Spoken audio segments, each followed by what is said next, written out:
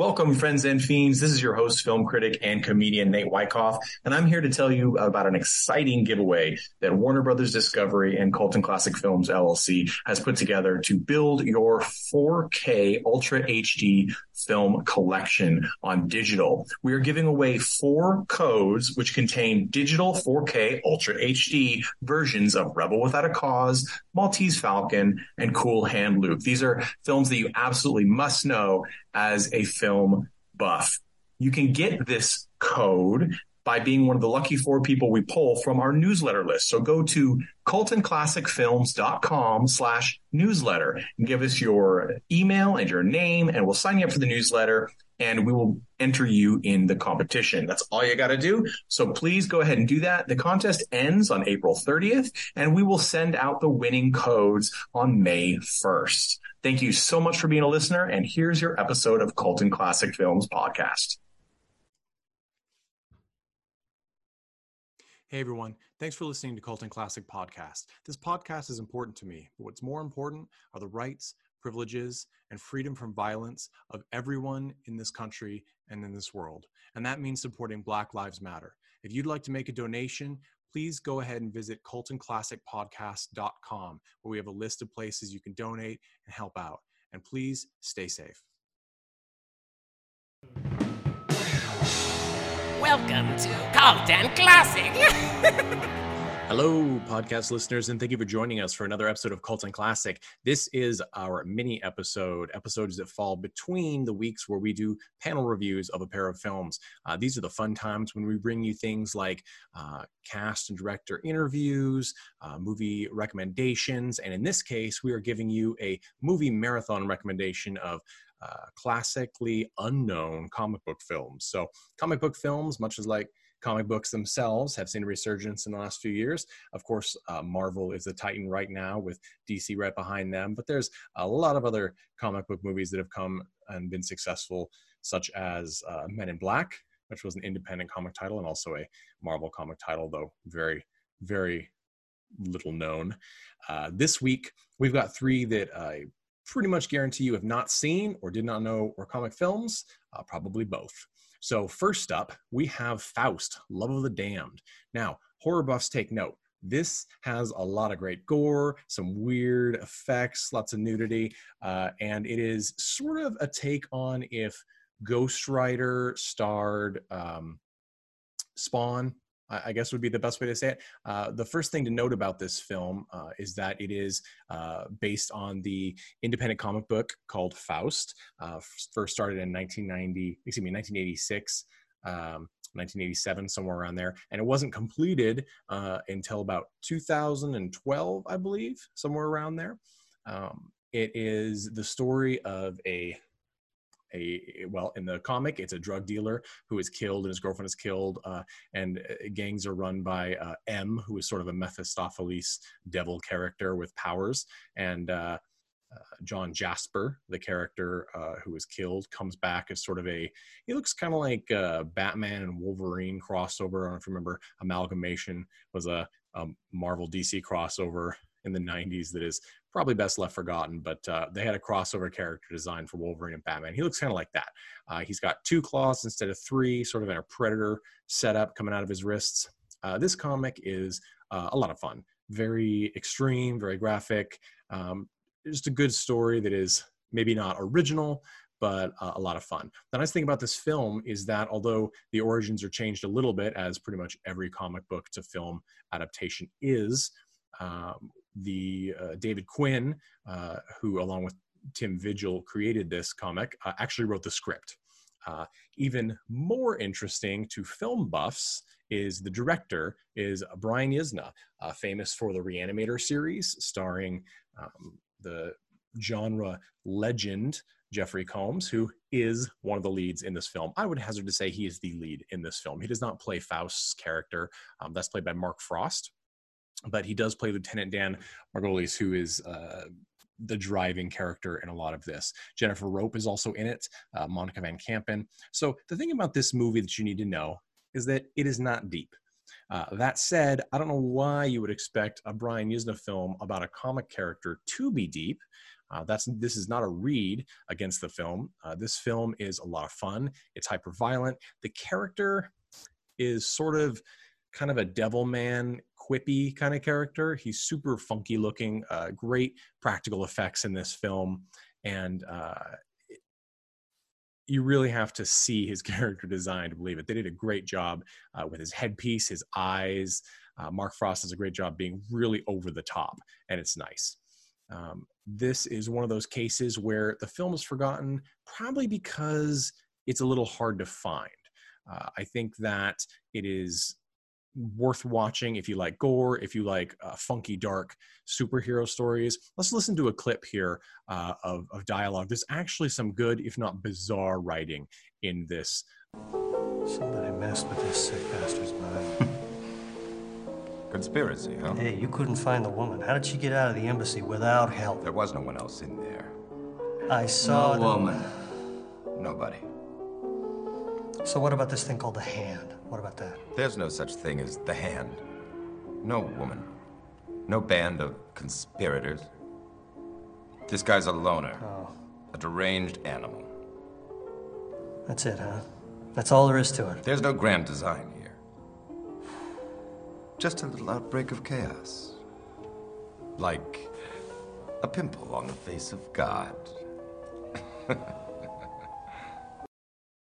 Yeah, so pimple on the face of God. That is one of those classic lines. It's going to stick with you so far into the future that you may not even remember where it came from, but you will remember it. So Mark Frost is Faust, and he's also in the film Mayhem as Ewan Niles from 2017. That's another one to watch. And in this case, I would hazard to say the biggest downfall of the film is that Faust is actually not present that much. He kind of just pops up as a catalyst for violence or an action scene. There are, however, other scenes that really do. They're very much Yuzna territory. One in particular is super bizarre.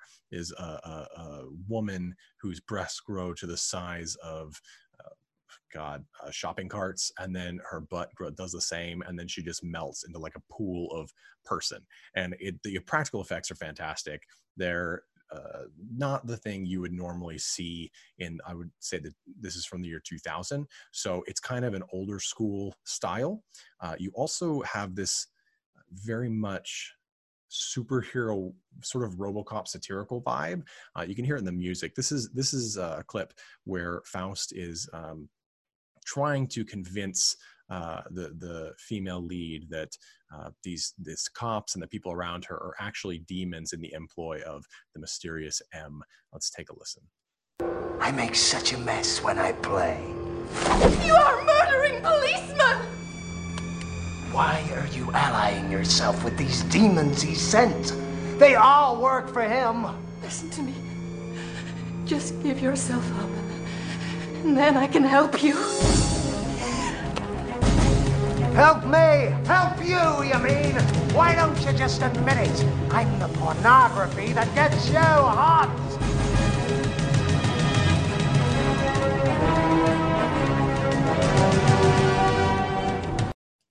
Yeah, that is the kind of crazy vibe you have going on. That I'm the pornography that makes you hot. This is the titular anti-hero saying this, and you've got that rising sort of orchestral style soundtrack that, I mean, it really is right at play with when RoboCop is flying through the air in RoboCop 3 or something like that, where it's so satire that it's almost a little much.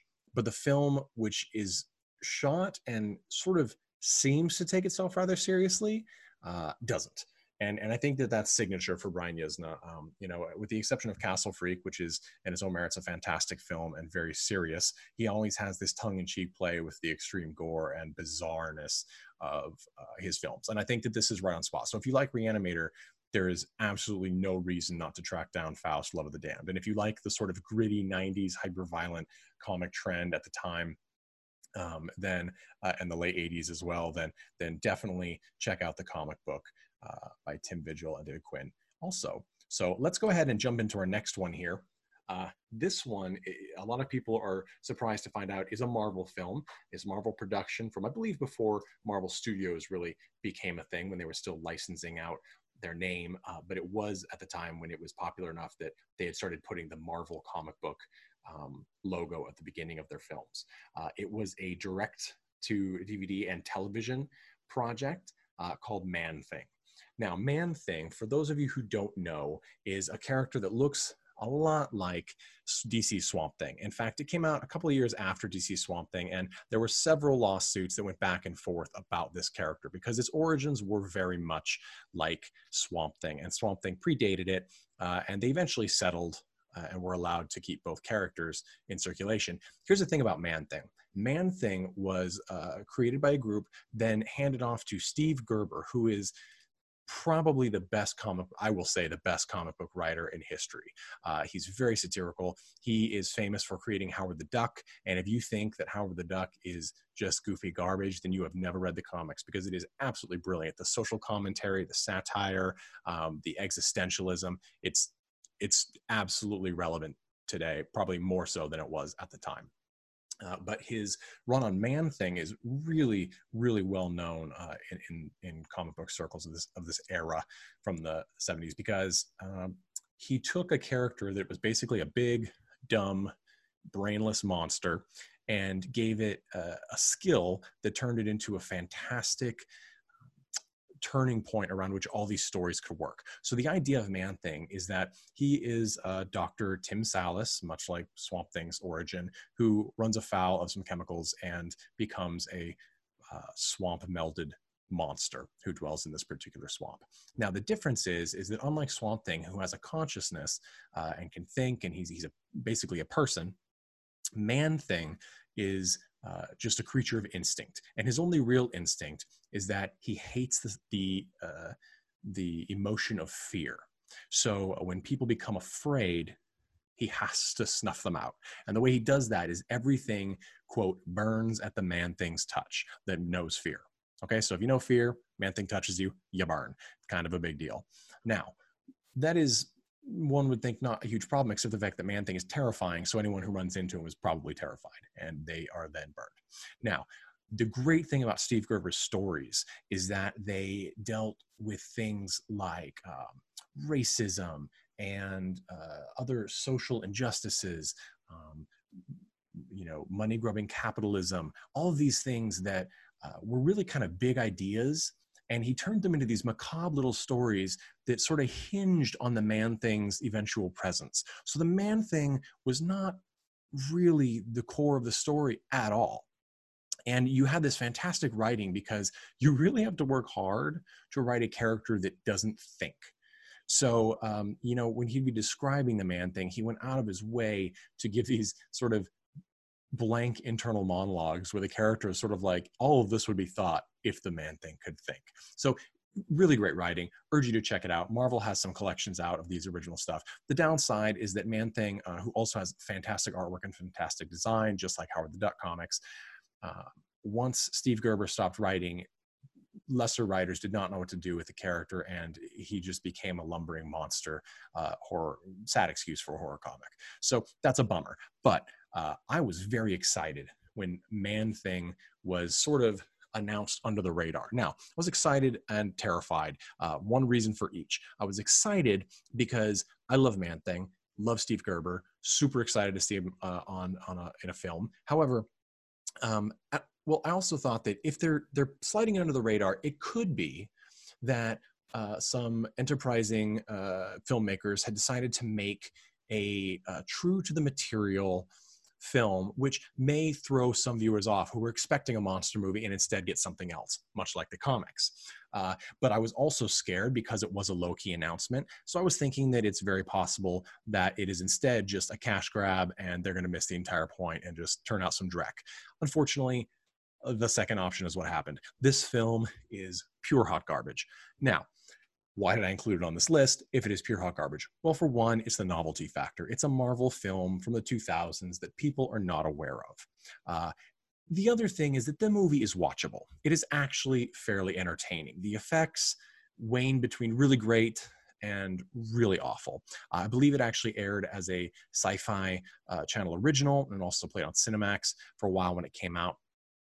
And there is no connection except for it's a swamp monster in this film with the source material. I actually have seen a lot of reviews online for this film that's like, well, at least it was close to the comics. It is literally nothing like the comics, except that it's a monster in the swamp. In fact, instead of a scientist who runs afoul of some business folk and is caught in the swamp and becomes Man-Thing, they turn Ted Sallis into a Native American medicine person, which is really bizarre across the board. Let's listen to this clip. See, Sheriff Corley, he kind of went insane before he disappeared.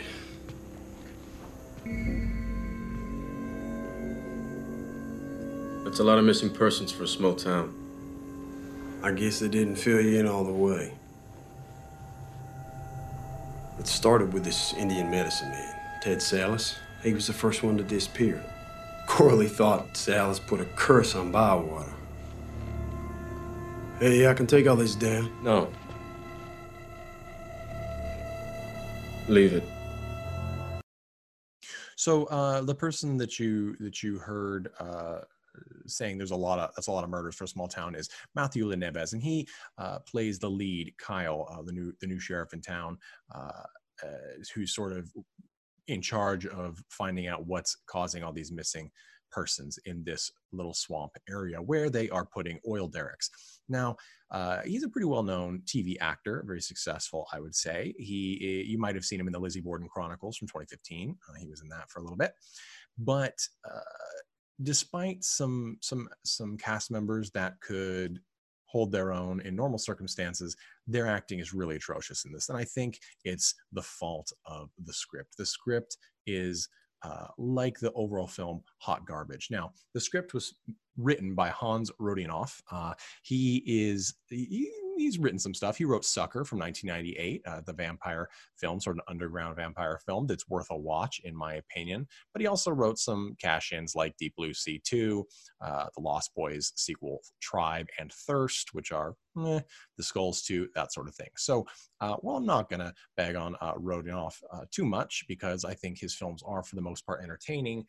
This script that pays no homage to the character is really just a massive misfire, and it turns a really great potential story setup into just a really, really bad by the numbers Indian burial ground kind of vibe. I think it's insensitive to Native Americans just by virtue of it being so dull and heartless, and also an insult to the original source material. Again, it's probably worth it to fans of Man-Thing just so they can say they saw it. Plus, a little bit of nudity and gore and some nice creature effects on occasion when they're not trying too hard with some bad 3D CGI. So that's worth it. The other thing to note that's just kind of fun is that a lot of the background characters in this film are named after artists who really cut their teeth on Man-Thing.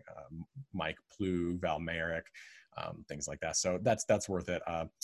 William Zappa is in it as a character named Gerber for Steve Gerber. So there's some things like that are worth seeing, sort of little Easter eggs. But for them to work Easter eggs like that in, you think they would have had to have read some of the comics, and to make this film out of that, I just don't understand. This is from the climax. I'm not really giving anything away because I don't think this film is going to do anything but run through the numbers for most audiences. But let's take a listen. Run! I'll set you free! Terry, move! Get down! Now, Terry!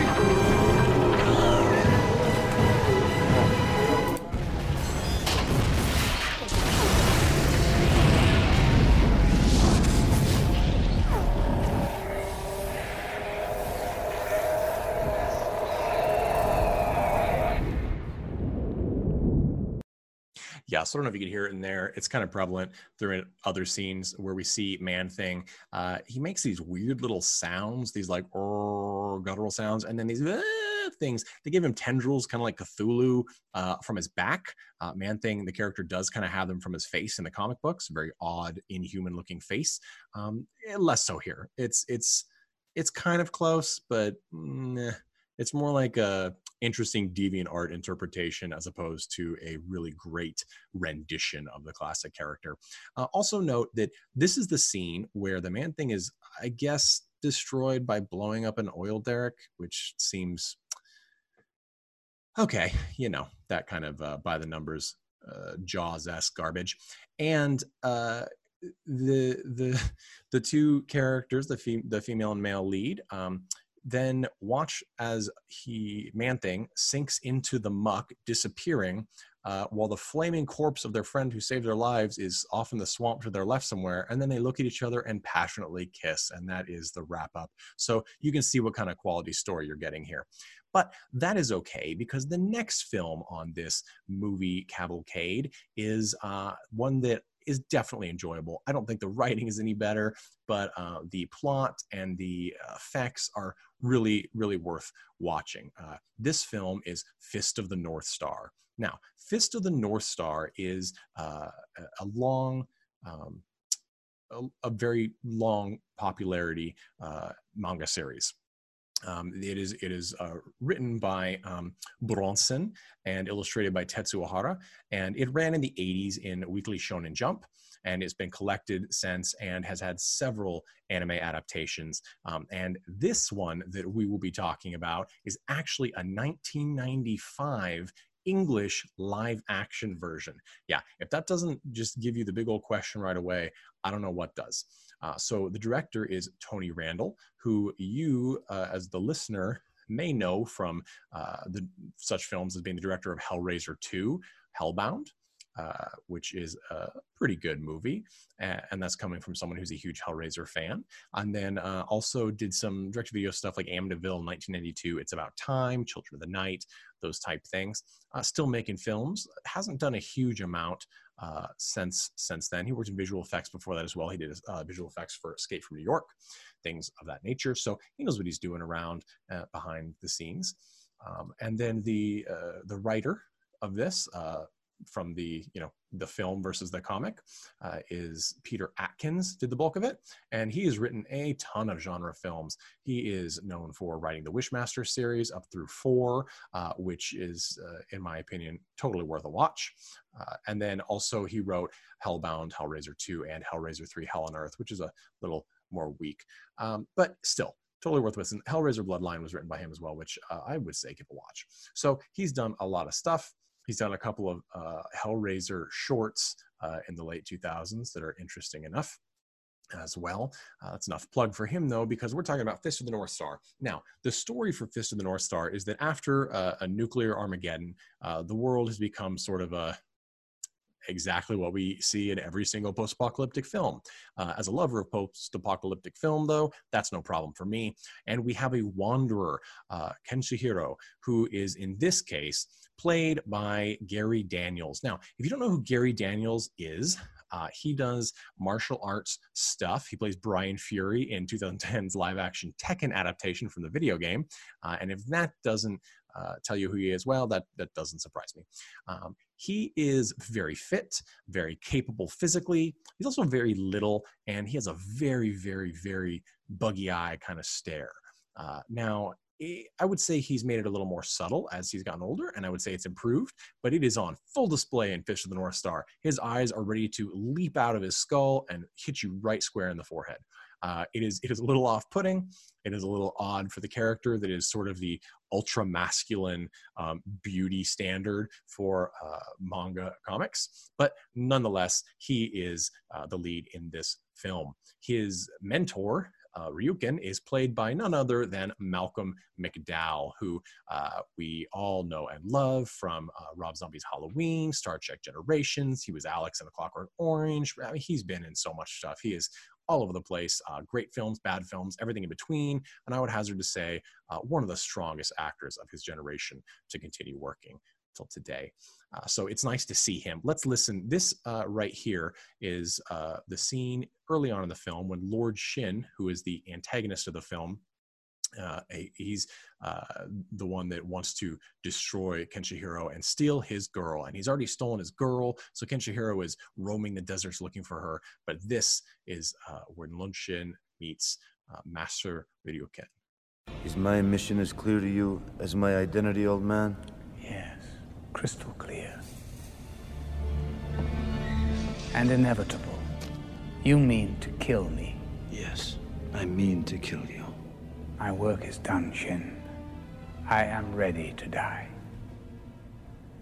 But I am the Fist of the North Star, and you are Master of Southern Cross. I am the Master of Southern Cross. Yes. And the teachings say North Star and Southern Cross must never fight. This is not a fight. It's an execution.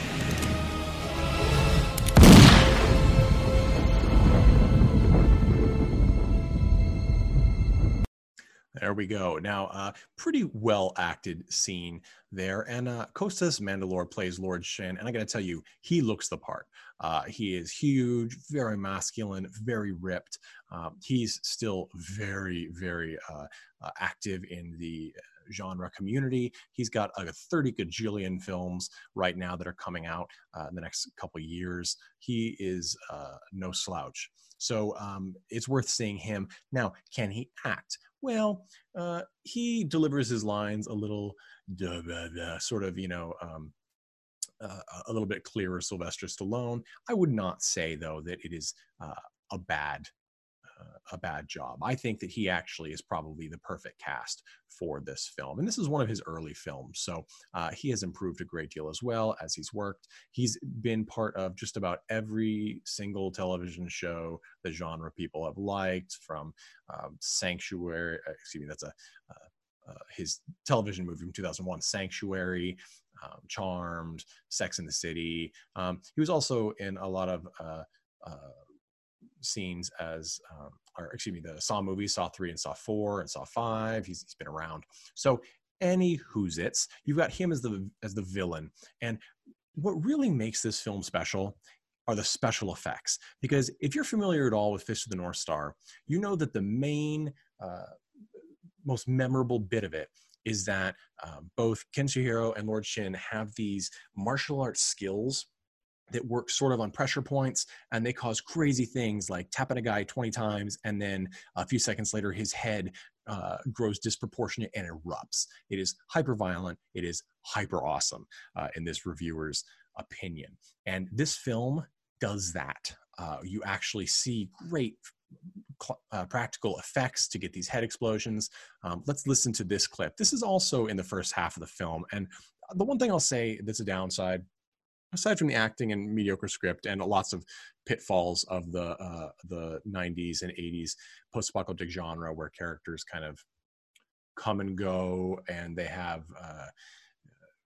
quips that are sort of supposed to be humorous, when really the manga and anime series from Fist of the North Star have no humor.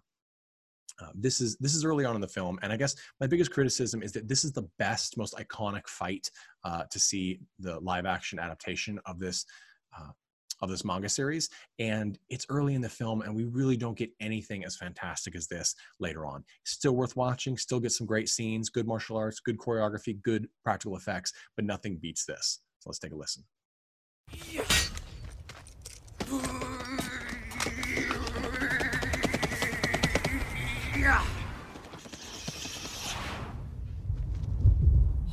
What are you trying to do, tickle me to death?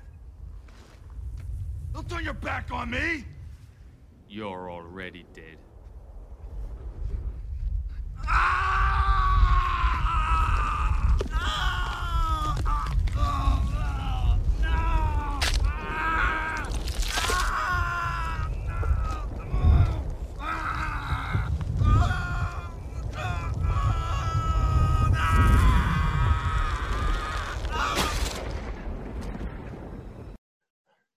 That is exactly as gruesome as it sounds. And some other things about this particular fight scene, and a couple of scenes later, is it seems like the director of 1985's Fist of the North Star really wanted to do honor to the comics and create some images that fans would recognize from the anime and the manga, and they did that.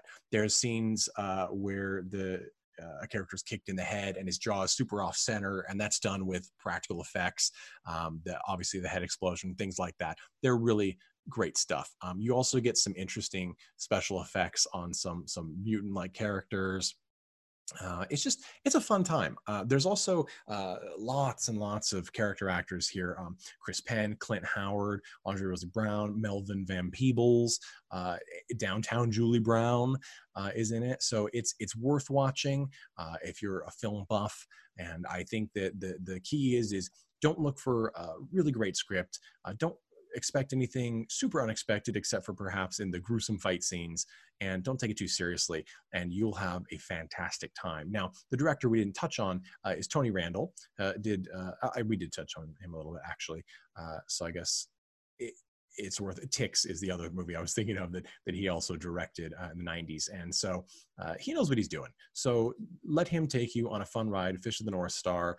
Gary Daniels, odd choice. I know why they did it. I don't know that he's totally successful in it, but I don't really think that's his fault as much as it is. He just doesn't look like Kenshihiro. So, take that with a grain of salt. Everything else is pretty fantastic, except for the fact that Malcolm McDowell plays Ryukin, which is probably whitewashing at its finest. But definitely give this a watch. And it came out in Japan. I think it actually hit theaters in Japan. I could be wrong on that. But this is a solid rated R film, much like Faust and Man-Thing. You've got a lot of gore going on, and it's totally worth it. And as always, with source material, if you enjoy these films, if you take a look, which I encourage you to do, then check out the original material. Check out Fish of the North Star, the manga. Definitely check out the original anime series. It's long, but if you enjoyed the film, then you will certainly enjoy the series. Check out the later series by Madhouse, who is a really great and well-known animation studio. Check out the Man-Thing comics by Steve Gerber. Like I said, Marvel has some of those great black and white reprints collections. You can get them for like $20 somewhere, $25. Totally worth it. You cannot go wrong with Steve Gerber's writing. And then, of course, Faust. Pick up those awesome 80s all the way to 2012 comics. Get the whole story, and you won't be disappointed. So this has been a mini episode of Cult and Classic. As always, the clips in this podcast are used for review purposes only and are the properties of the original copyright holders. And please go ahead and support our music band talent, The Chud, at facebook.com/thechudband.